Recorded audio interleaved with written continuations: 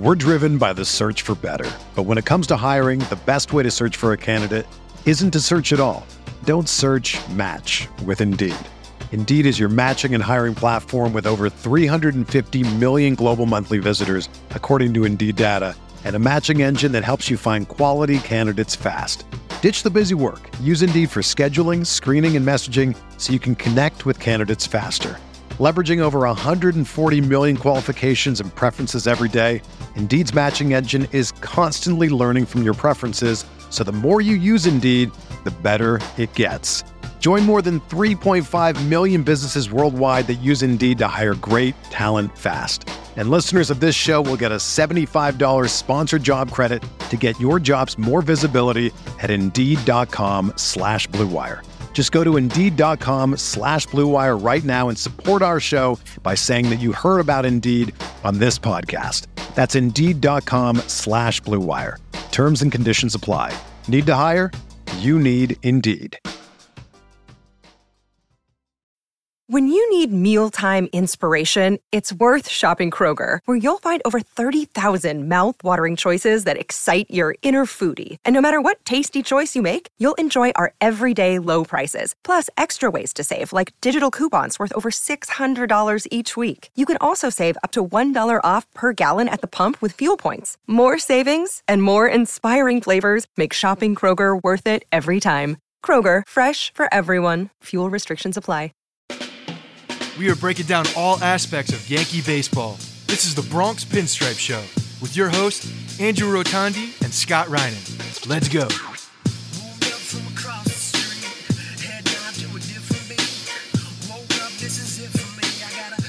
What's up, everybody? Welcome to the Bronx Pinstripe Show. I hope you did not watch any of these trash bag games this week because guess what? It was same shit, different day. On Monday, they left 1 billion people on base. On Tuesday, they actually got a lot of hits, and won a game. They do that once every series. And then on Wednesday, Luis Severino still cannot pitch. Guess what? We've seen this before, and they lost again. They lost to a team, the White Sox, who sold at the deadline, who suck. You can't even take 2 out of 3 from a terrible team. This team is awful. That's the recap. Let's talk about anything else. Scott, hi. How you doing? You said you got this as we were coming into the taping. I had a feeling something like that was coming with the positivity spin on. It's not positivity. No, in the voice, it was the inflection. It was the inflection of positivity. So while everybody felt what you said, maybe they didn't hear it because they just heard here we go. Well, it's sarcastic. I feel like that's what Boone does. I feel like that's what Boone does. Actually, he just has a tone, even though. You know, he can't say something negative, so he just says something around it, but in a really positive tone. Maybe. We could spend the next 50 minutes shitting all over this team for the runners left on base, for the wasted opportunities, for the pitching not coming through, Luis Severino being, quote, the worst pitcher in baseball, Carlos Rodon back on the IL, all of this stuff.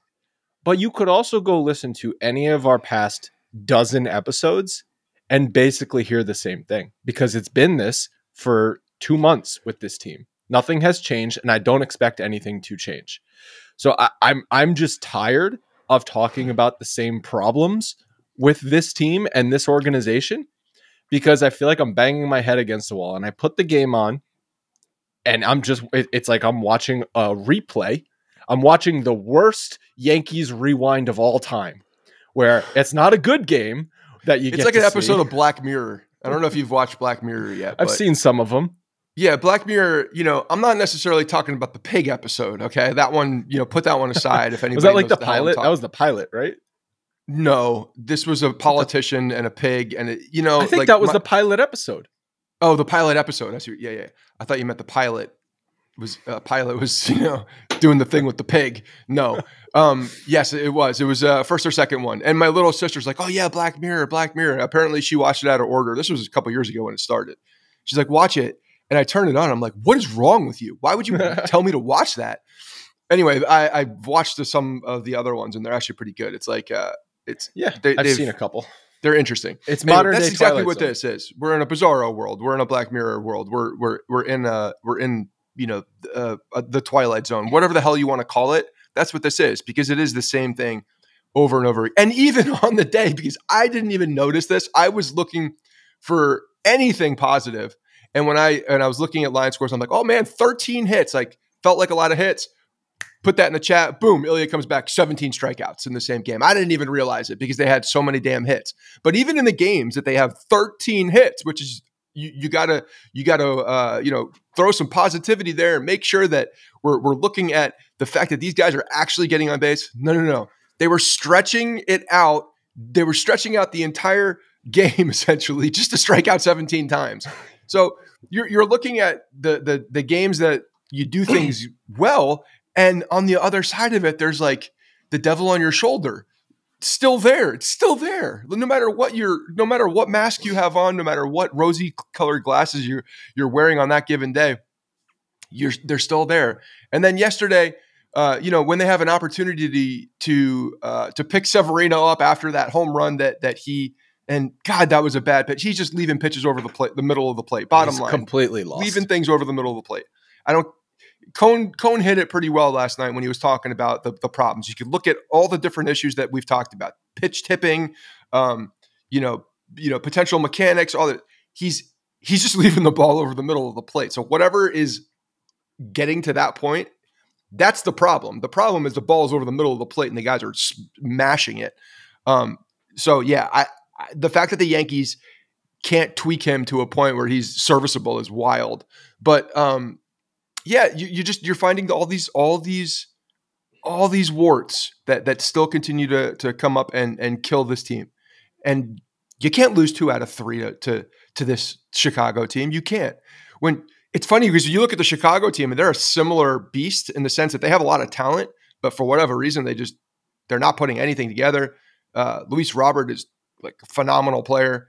They have talent, but they don't put it together for long periods of time unless they're playing the Yankees, who they're competing for the one team. What was that graphic we saw with all the X's across where they didn't improve on anything?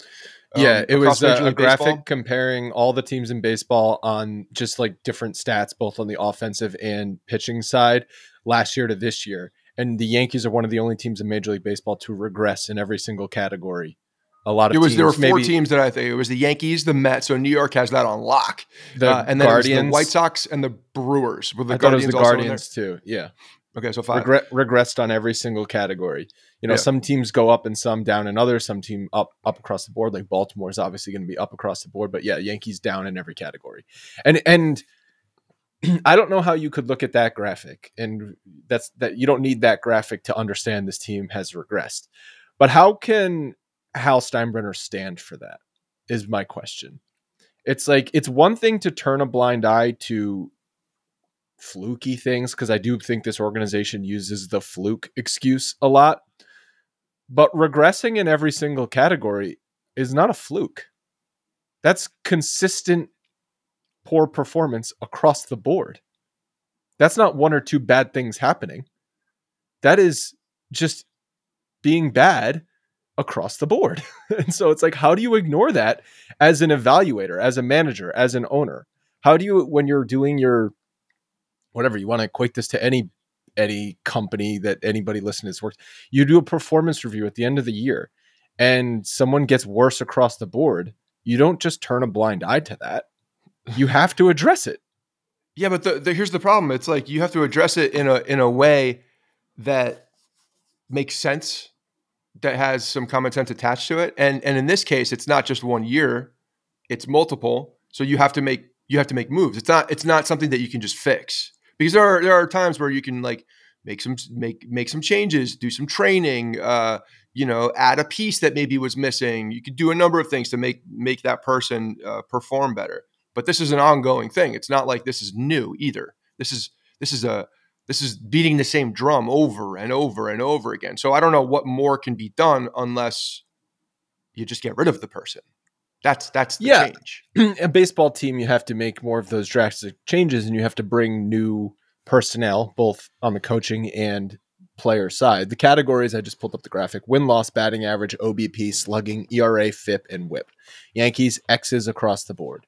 The other teams to do that: White Sox, as we mentioned, Cleveland, Mets, and I think that's it. The You Brewers, said the Brewers? Or the Brewers? No, maybe it's the Brewers. It's the Brewers as well.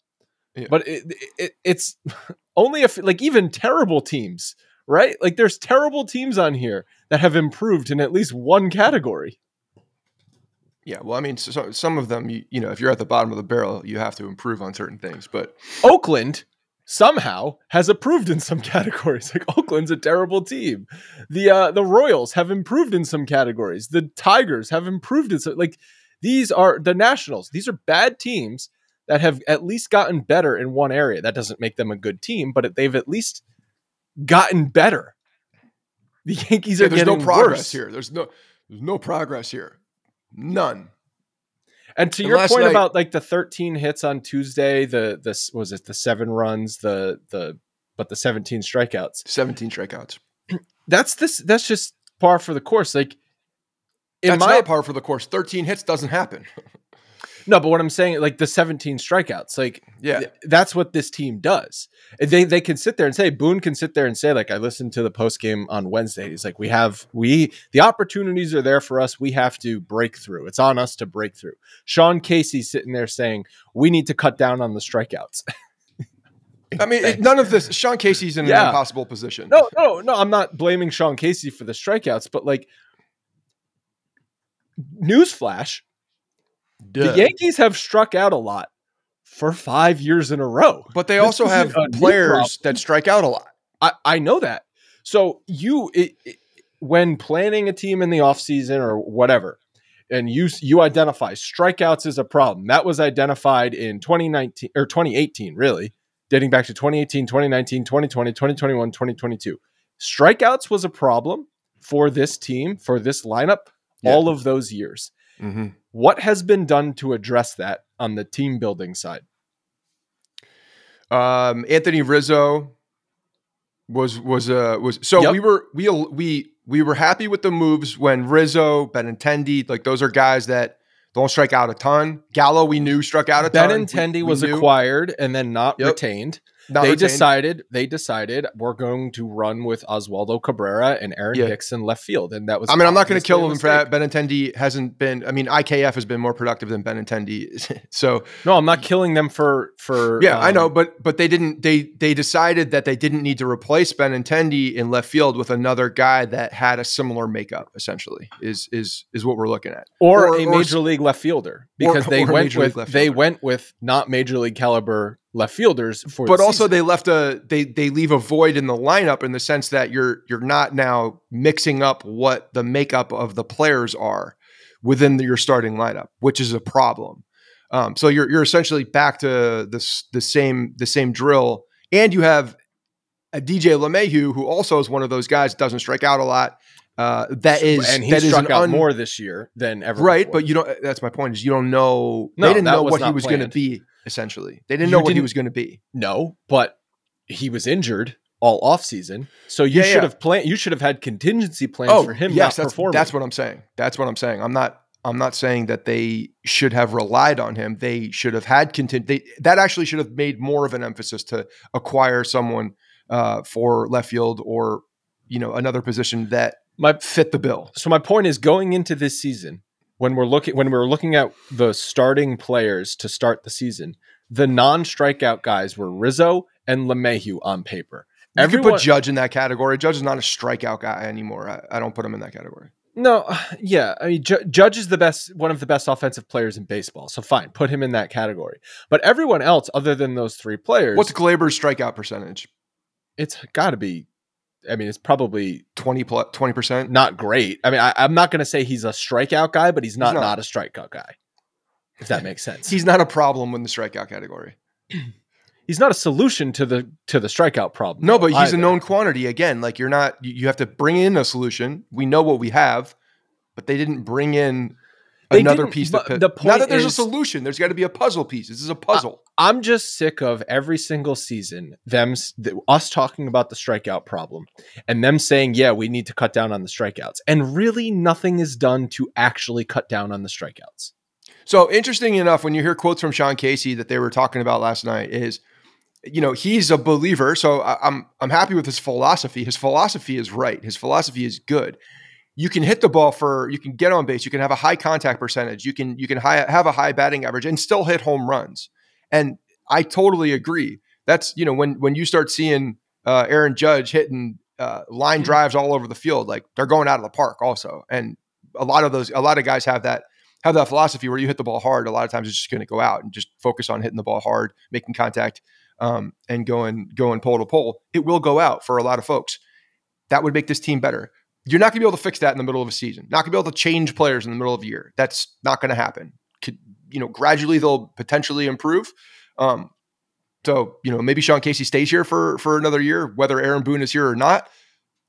I would say if Boone gets fired, Sean Casey, the makeup new of the manager player will want new coaches. Yeah, it totally feels like hey, this is you want a job for 6 months, 4 months.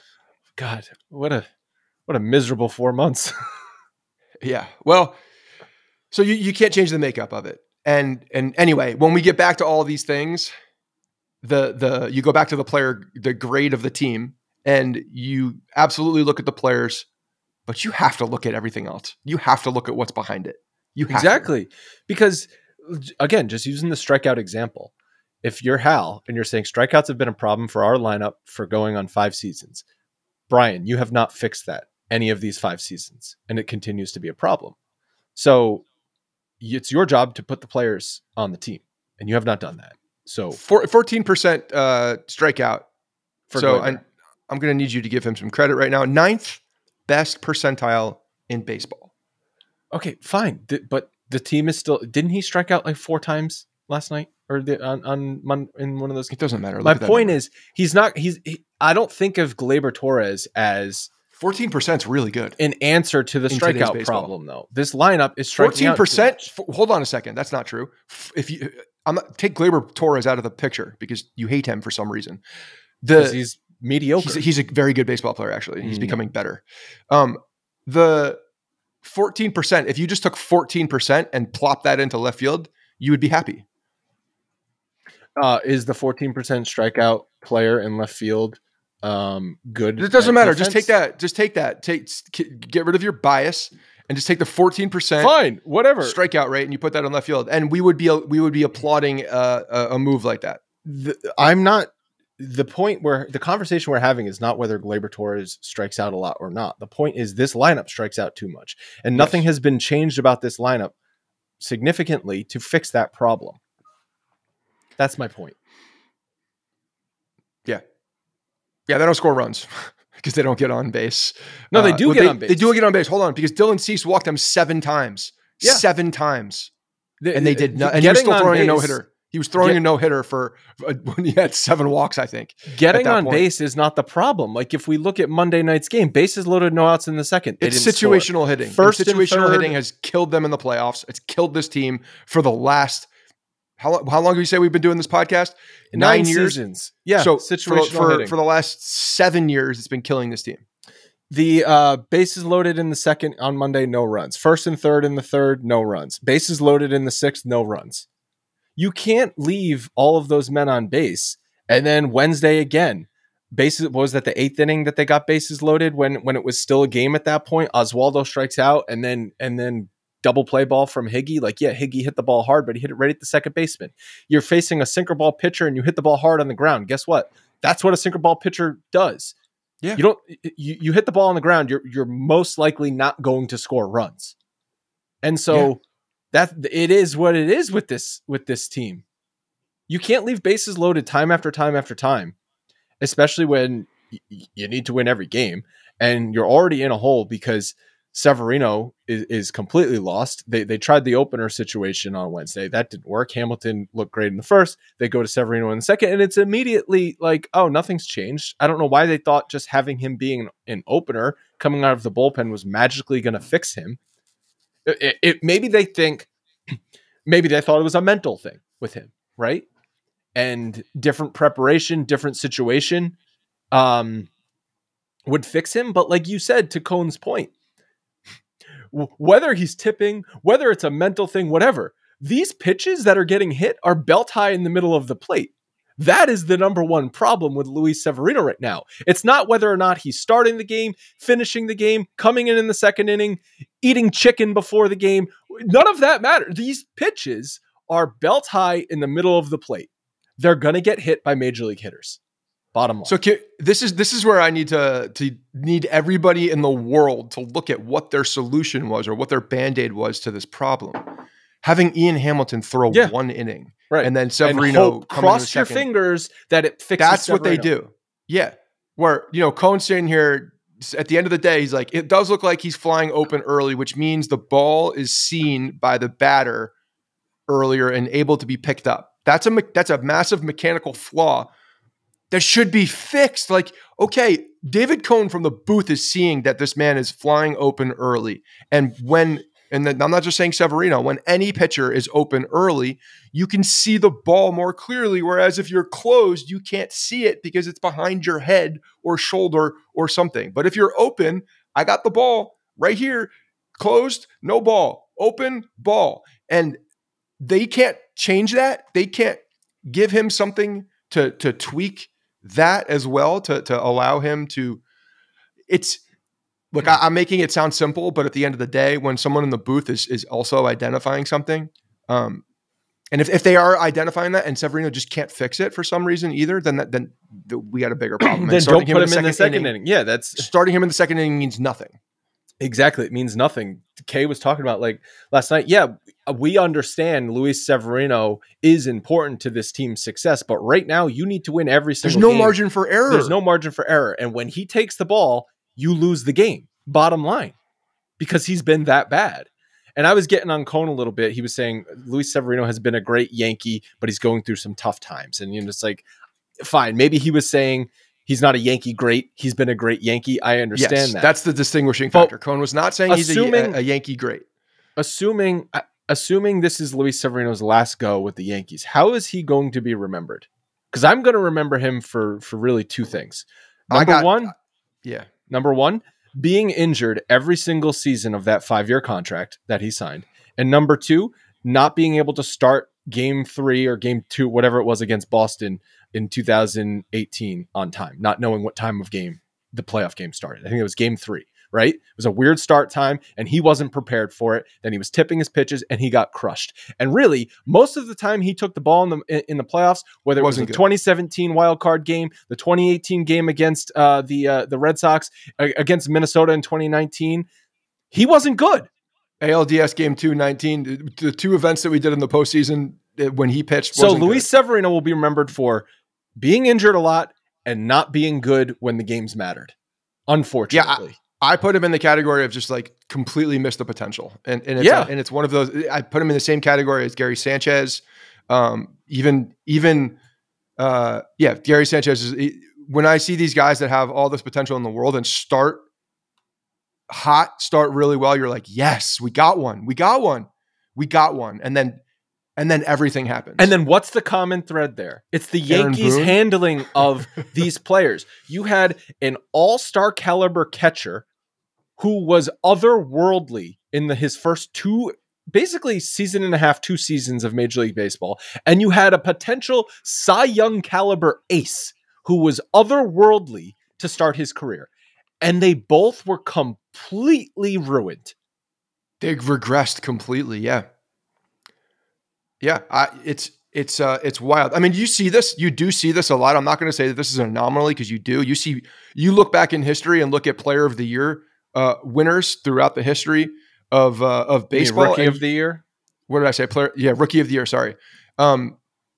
You won't recognize half the names when you start getting back a little bit further because the players, fizzle out. So it does happen a lot. But this is in front of our face. This is with the kids that they've been grooming. They had been grooming Gary Sanchez since he was 16 years old.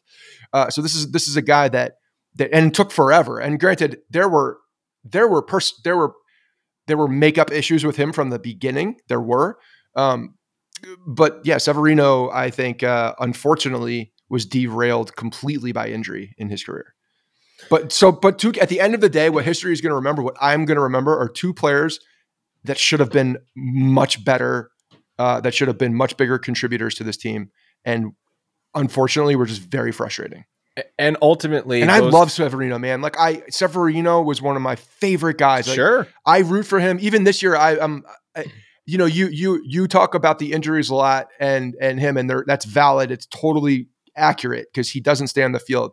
I'm the one that's looking. I'm like with hope because I want Severino to do well. Like I emotionally get behind certain guys that are coming up, and Severino was definitely one of those guys. Sanchez, I never really got emotionally behind just because he was frustrating forever, but Severino was one of those guys who really gave us those glimpses of hope, the fire, like you saw everything you wanted to see from this man. And yeah, I think unfortunately injuries really just took a toll on him, and we're seeing the product of multiple years of injuries, not pitching, not being able to get better as your career goes on because he gets knocked down to square one, knocked down to square one, knocked down to square one, knocked down to square one, and you can't progress in that way. It's injuries, but it's also the Yankees handling of those injuries, like not doing the MRI on his shoulder in whatever year that was. There's a lot of contributing factors. Yes. That. But if as the further we get away from 2017 and we're looking back at why this Yankees team has not been able to break through and win a championship, there's a million factors, but as big a reason as any is those young players we thought were going to be the core of this team, Sanchez and Severino, probably the two of the most prominent, did not pan out.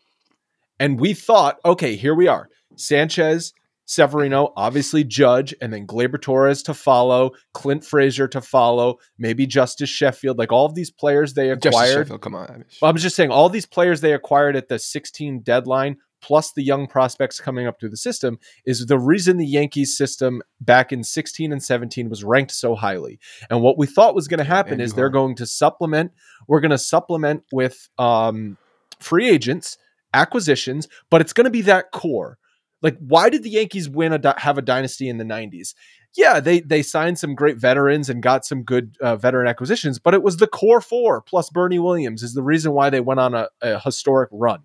And we thought that was going to happen again to some degree with another core, and that core just turned into Aaron Judge, and that's it. And you can't win championships with one great player.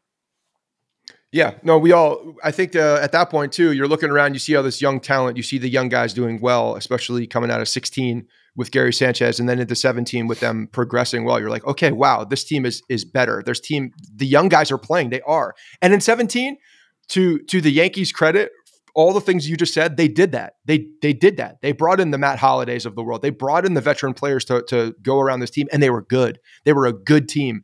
And unfortunately, it fizzled out at the end, but they were a good team and they were playing above their means. And ever since then, all we've seen is a team with talent that's played below their means. Yep. Because the talent didn't fit, the puzzle pieces didn't fit together. It's like, just use the Giancarlo Stanton as an example. Okay. We've been talking about this a lot. They decided we're going to go and get Giancarlo Stanton because this is falling into our lap, and that means we're not going to be in on Bryce Harper, and for whatever reason, they decided we're not going to be in on Manny Machado.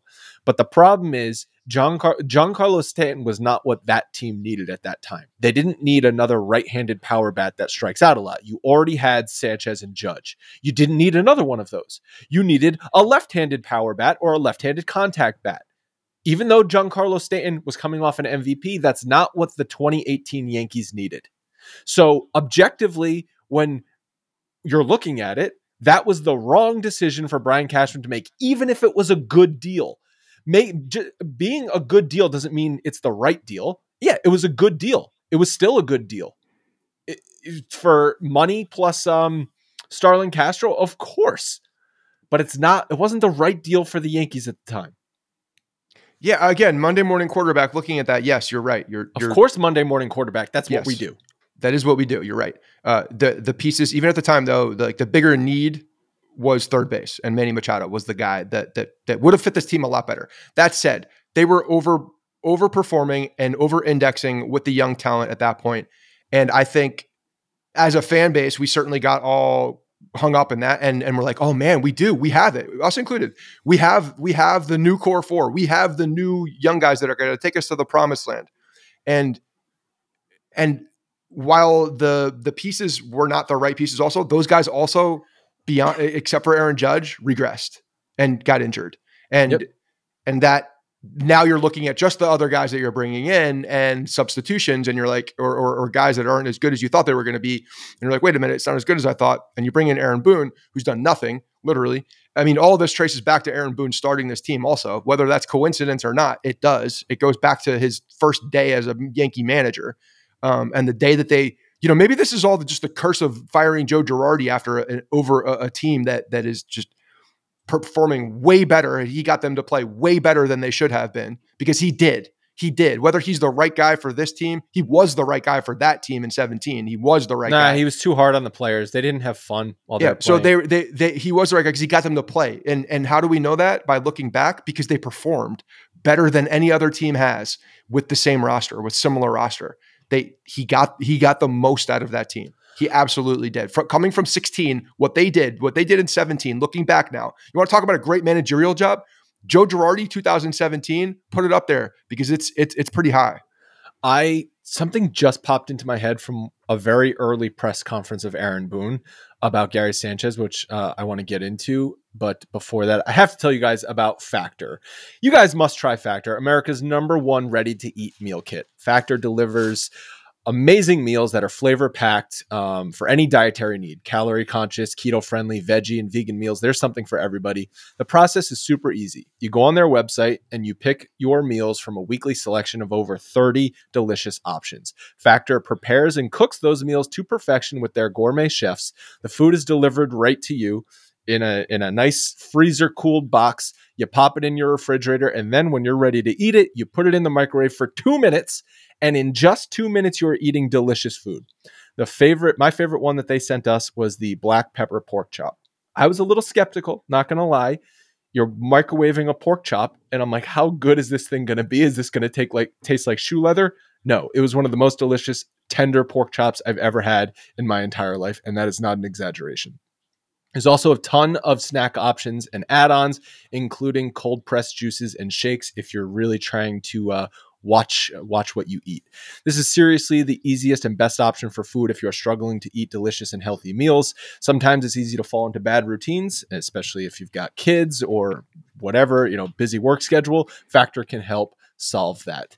Head to factormeals.com/Bronx50 and use code Bronx50 to get 50% off. That is 50%, half off. That's a great deal. factormeals.com/Bronx50.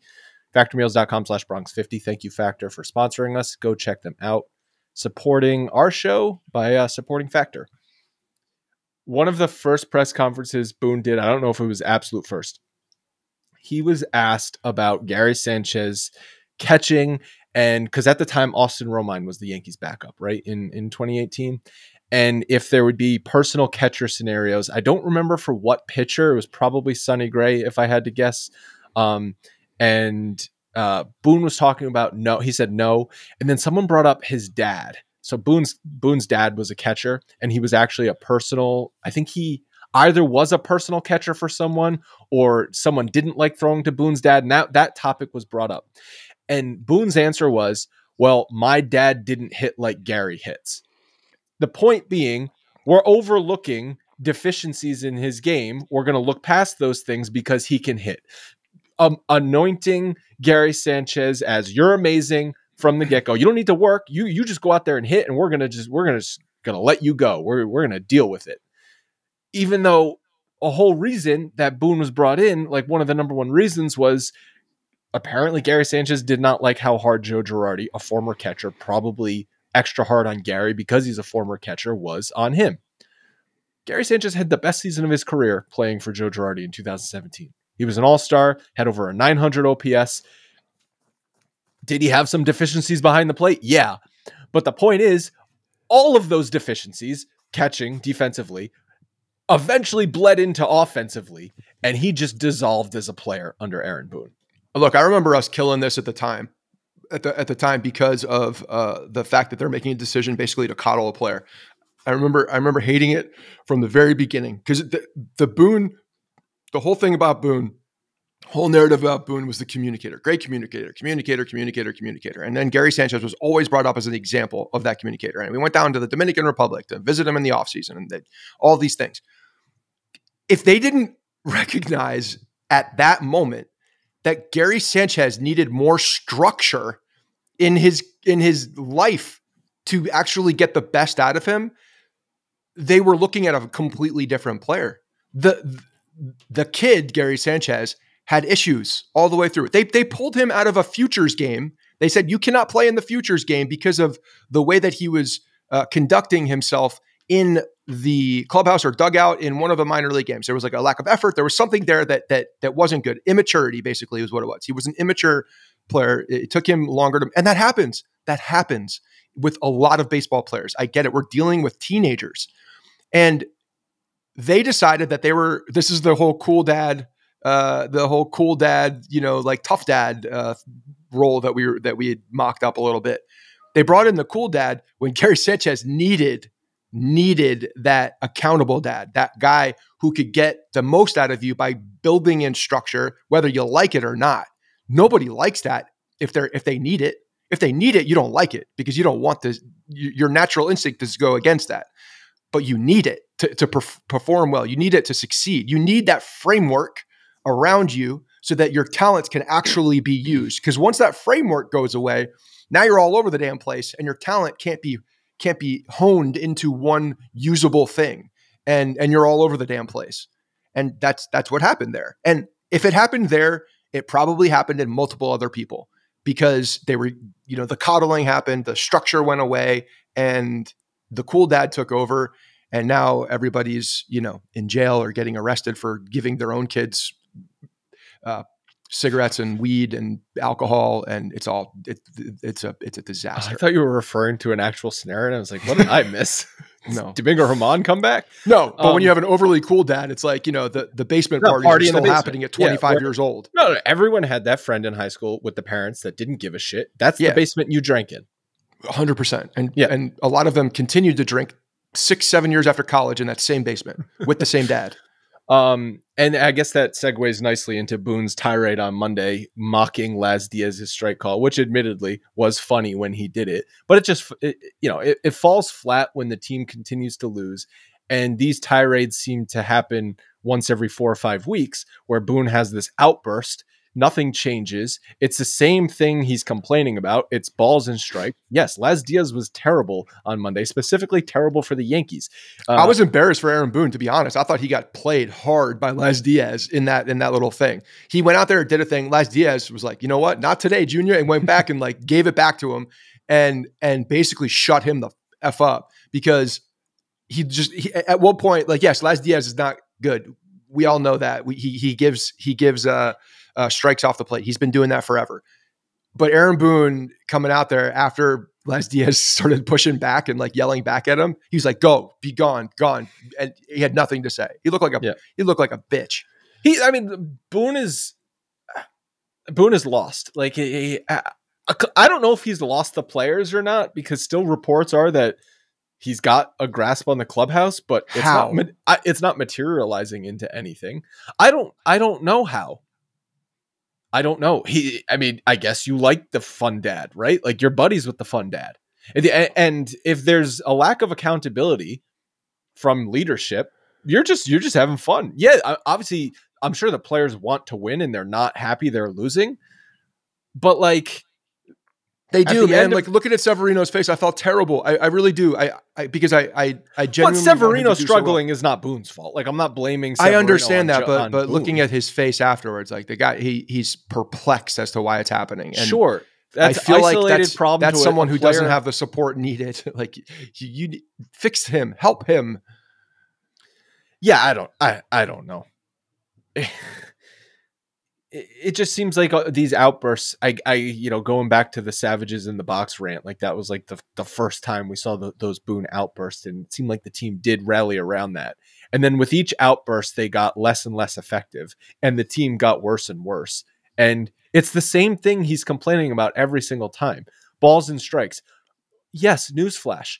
Umpires are inconsistent and a lot of times bad. And on Monday night, Laz Diaz's calls was 66% accurate on strike calls and a positive 1.59 runs for Chicago. So the Yankees got screwed in that sense on Monday night. He was also very consistent with the call that he was making that was outside the zone. Very consistent with that outside strike. But the point is still the Yankees lost by 4 runs and left 1 million guys on base. Okay? So I don't know. maybe don't go yell at the umpire, and that's not the reason you're losing. Look in the mirror for once. Just let the bad strike calls happen, and then maybe Boone, how about go into the clubhouse after the game and talk about how, yeah, Las Diaz sucked, but that's not the reason we lost here, boys. It's because we left a million guys on base and wasted opportunity after opportunity and continue to do that. I mean, when you couple in the end of the Houston game on Sunday, where they couldn't find the strike zone, and the Yankees left 14 men on base as a team in the last 3 or 4 innings on Sunday, segue into Monday, where they leave another dozen guys on base. That's the problem here. It's not Las Diaz. There was an opportunity actually for Boone to look at that and say something to them similar to what you said. Las Diaz has been calling that outside strike and the consistent larger zone to one place for a very long time. These are adjustments that players all throughout baseball, throughout every decade, throughout every era have been making. When the umpire is behind the plate, yes, there's a recommended strike zone that should be, but that's not the case on a daily basis. You know where the umpire is going to be. He's consistently calling that outside strike every single time. This is an opportunity to say, guess what? I'm not going to yell at the umpire. I'm going to yell at my players. Guys, I don't give a shit what Las Diaz. We know exactly what he was going to do. We knew what he was going to do. He's calling that strike. He called it all game long. So whether it's good or bad, you know what's going to happen. You can't use it as an excuse because you know it's going to happen. And adjust, make the adjustment. And that is where this team cannot. It's like the Joey Gallo effect. Swing, and if the ball hits it, it's a miracle and great. And then the message that Boone going out and having that tirade sends is, hey guys, not your fault. Not your fault. Exactly. The problem here is not you. It's not us. It's him. That's the problem here. He's taking his aggression out on the umpire when his aggression should be taken out on the team. Yes. And that's the problem with then he puts in the mix and the possibility that he's no longer the cool dad and he doesn't know how to be anything but. Yeah. And that's a big issue. So there was a report by God damn, we need a drill sergeant. I'm telling you, I keep screaming this, bring the man back. Willie Randolph would be perfect for this team. Perfect. I don't see with a new next year. I don't know who's going to be perfect. You for can't this go team. into I just know Boone's not the right guy. That's what I know. You can't go. It needs to be completely different. Completely different. You can't. Yes, but at the same time, 2 years now, you can't go into another year with the same person setting the tone in the clubhouse and in the dugout with the way that the approach is. You cannot. I agree. Cashman doesn't do that. Cashman, we could kill Cashman for all we want with the players and stuff. But at the end of the day, if they can't change a ton of players, they gotta. It's killing me. This stupid point on this hat. I just realized what you were doing. You guys are watching on YouTube. Scott's been putting his hands on the top of his head, and I was like, "Oh, maybe he's just getting so emotional. No, he can't handle every it." hat that you buy now has these stupid points. Push the point on his hat. God forbid I have a hat that fits well that they make in today's world. Yeah, I've got a couple hats that are like that too. But you have to change. You have to change the tone. Okay, so I agree 1,000%. Aaron Boone is not the right guy. This goes into a conversation the three of us were having before the episode started, where Logan said one of the most outlandish things I've ever heard him say. He said, "Well, it started with Cone saying it." He said, "I actually think Aaron Boone deserves some credit this year," or something to that effect. Now, there was I don't remember where it was. I saw it somewhere on Twitter that Cone made a reference in some interview that actually you could put this up with Aaron Boone's one of his better managerial performances. Yeah, again, that's not saying a lot because every year has been a terrible managerial experience. Coney, he's being fucking nice at that point. He's not a true. Yes Network employee, but the fact that this team is a couple games over 500, basically a 0-run differential, and the fact that they're still over 500, I guess you could point to, the manager's made some good decisions. No, this team is broken. Aaron Boone is a problem for this team. Changing the manager, changing the hitting coach, pitching coach, whatever, is only going to solve so much next year, though. Of course, I want that, and I don't want to have the same leadership in place going into next year because then definitely the same thing will happen. But massive overhaul to this roster needs to happen as well, because at the end of the day, these these players are not the right players. I don't think this team would magically be 15 games over 500 with a better manager. Might they be a couple games better than they are? Sure. But do you think the quality of this team is good enough to have them in a strong playoff position right now? Because I do not. I think that it's hard to say because again, man, the talent is there. You're going to say injuries because then that's the excuse that Brian Cashman and Hal Steinbrenner are going to use to run it back with Aaron Boone. That's not what I'm saying. What I'm saying is if you have the same core talent guys and you have a different philosophy, a different regimen coming in from the beginning, from February, from when these guys are starting to show up, then yeah, I think it could be different. I do. I think it could be. I think it could be different. How different? I think that the right person can absolutely, and we saw this we saw it in 17. We saw it in 17. The effect on that the structure around has on players. Take the names out of it. Yes, the system of the way things are can absolutely affect and get the talent because there are talented players that shouldn't be as bad as they are on this current team.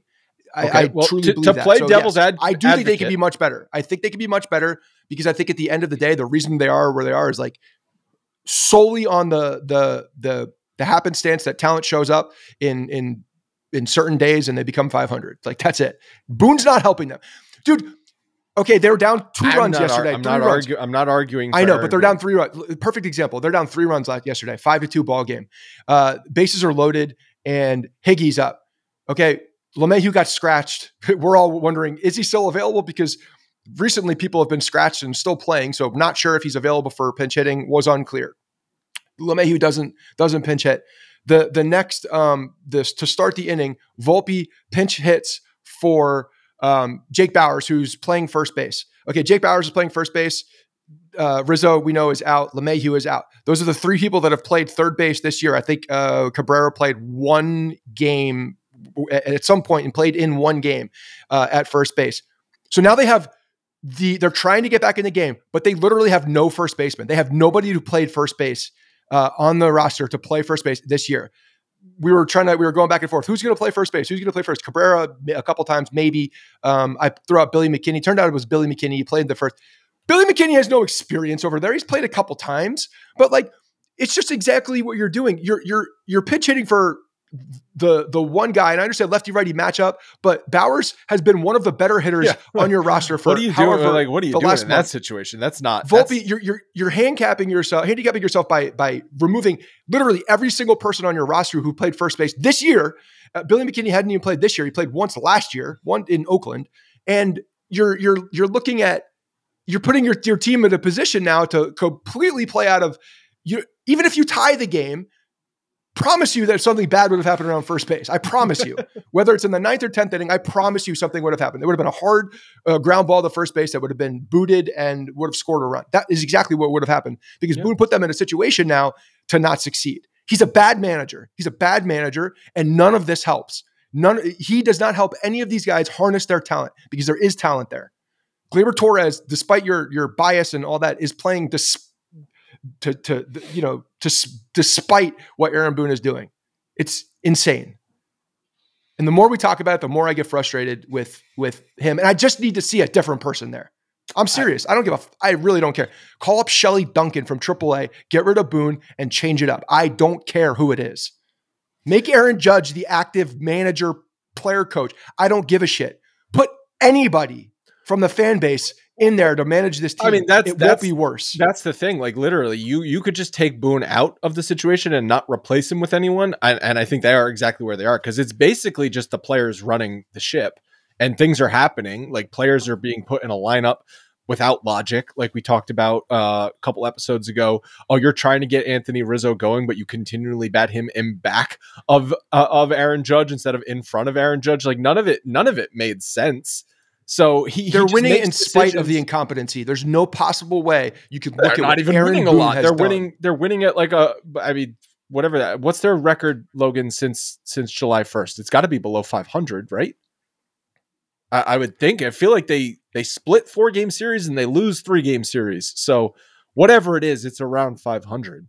They've won one series dating back to the beginning of July. I want to talk about that Clappish article, but first I have to tell you guys about Game Time. If you're still looking for tickets later in this season, or maybe you want to go to a concert, some comedy shows, theater, or whatever, football season's coming around, Game Time is the best app to use. It is our preferred app because it is the easiest way to buy tickets. The app has so many cool features and is very easy to use. It shows you trending tickets, what deals the best, what sections the best deals are in, and calls out cheap options and flash sales so you can take advantage of those sorts of opportunities. There's also event cancellation protection so you can buy with confidence.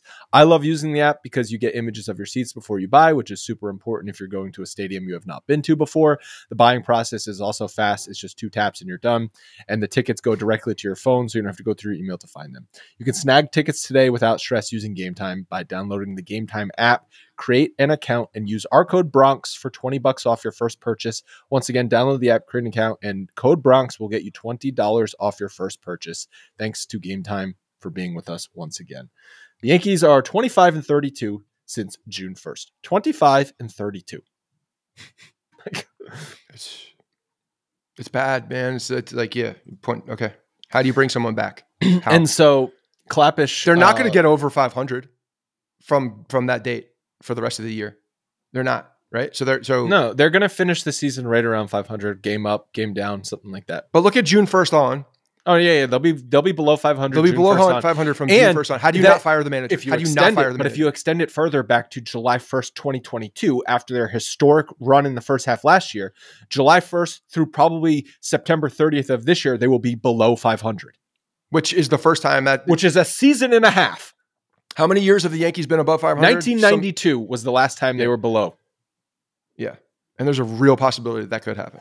They basically had one good month this year. They played 9 games over 500 in May, and that's why they're not. They played 500 in April, and as I said, they were no matter how you slice it. Then. I mean, basically, no matter how you slice it, since 2020, this team has been basically 500. Clappish article. Yeah, so it was just a quick hitter thing on CBS Sports. He said Brian Cashman is very likely to return in 2024, but Aaron Boone's future is less certain. Now, the thing about Bob Clappish is he's basically a mouthpiece for Brian Cashman and maybe even Randy Levine.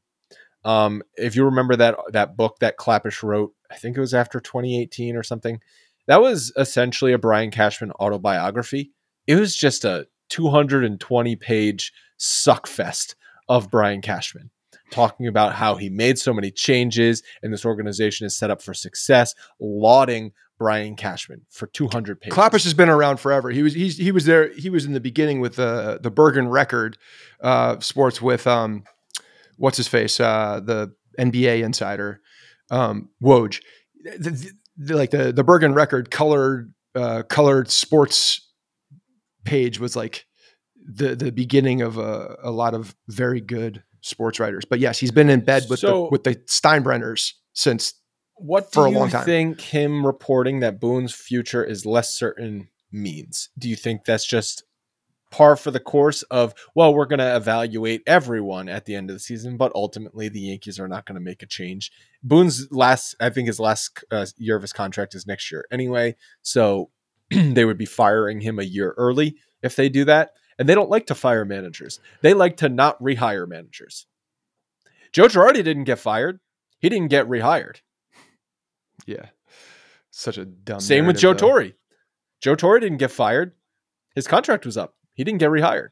Yeah. I mean, I think this is the first time we've heard essentially from the front office that they are considering a new manager, which means to me that they are absolutely considering a new manager, which if they don't make the playoffs, he's going to get fired. That's what I think. From the way that reading between the lines, that's the thing though. They have looking to at history. Make the playoffs. Yeah, I think there has to be something. They're looking not at history. What do you mean looking at history? With Clappish, Clappish, reading between the lines here, as you mentioned, he's been in bed with the Steinbrenners for a long time. He's been an insider. He's got the trust on that side. Like they go to him with things. He will talk. And when he talks about certain things like that, there's usually some validity behind it, or someone did it intentionally. So yeah, I think that this was intentional. I think this is definitely intentional. Yeah. Yeah. Yes, Logan. So he also went on Michael K's show yesterday to talk about the article. And what he literally said was, I think that Boone will be gone if the Yankees finish last or next to last. And he said if they're next to last, that means they're out of the playoffs anyway. Right. But he did say, like, missing the playoffs by a game or two and not, like, that might not be enough. Like, he said finishing in last is probably unavoidable for him to get fired. But other than that, nothing's a guarantee. Right. So if this team is hanging around a playoff spot in the last couple of weeks of September and they just miss out, the built-in excuses are there for why this team underperformed this year. And they'll do the same thing. They'll point to the same thing the end of this year that they pointed to at the end of last year. The reason basically the same lineup was brought back this year is because they thought their true performance level was first half last year and not second half last year, or even a hybrid of both.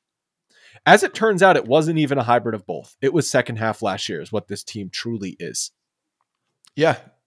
And they believed correct. It was first half last year, which was on a historic win pace, like 120 something game win pace. Which I will say last year makes no sense. The first half of last year makes no sense. Yeah. Understanding what this team has been. We're gonna wrap it up soon. Quickly just mention a couple things. Carlos Rodon placed on the IL. We didn't know if that was going to happen. Low-grade. He also pushed back, didn't want to go on the IL. He lobbied to not go on the IL. This is exactly what we talked about, similar to the way he says, the way that he was talking about it feeling. He didn't feel that he needed the IL so that he could do. And the fact that they were but he's not helping. IL. He's not helping the rotation right now. So just put him on the IL. It doesn't make a difference. But they're not doing anything to help in his absence either. Like Severino's there. They need him to do well. Yeah. Well, they need him to pitch because he got to pitch well. They don't need him to pitch badly. You're dealing with an injury guy, and so you have to treat an injury guy carefully. You don't let an injury guy push through things because guess what? He'll just get more injured. Also, who cares? The season's over. He's going into next year. Who gives a shit? Deivi Garcia was DFA'd. So. Quickly, to summarize Deivi Garcia, top Yankees prospect, top 50 prospect in all of Major League Baseball, playoff start in the COVID season, then just completely lost it. Another player that has regressed under the Yankees tutelage. He was DFA'd this year, had 32 walks in 46 innings at AAA and a 5.67 ERA. Just absolutely awful. There's many reports that the Yankees are planning to call up Everson Pereira to play the outfield at some point soon. What are you waiting for? Just call him up. He's having a great season in AAA, 926 OPS, 141 WRC plus in 70 games at AAA. Keep an eye on Jason Dominguez's second half also. He's been call been him hitting. Up too. I'm just saying he in Somerset, as of late, he's been hitting. Plate discipline's been a lot better. Like he needs something to get positive. You can see progress this year. You can see progress in that kid, which is exciting. Like seriously, we need to have some positives, whether it be young players or manager fired or player changes at the end of this year going into next year for me to get excited about Yankees baseball in 2024. All of the above. Yeah. Because if it is more of this, I got other shit to do with my life. Yeah. All right. That's going to wrap it up. Thank you guys for listening. We'll talk to you soon. Hey guys, thanks for listening to the Bronx Pinstripe Show. Make sure you find us on iTunes and subscribe so you can get all new episodes directly onto your phone. If you do like the show, we'd love for you to take a minute and give us a 5-star rating and review in iTunes. It really helps us out and allows us to create more shows. We're on Twitter at Bronx Pinstripes and the same on Facebook. You can always find us there talking Yankee baseball. Thanks again, guys, for your support. Really appreciate it, and go Yankees.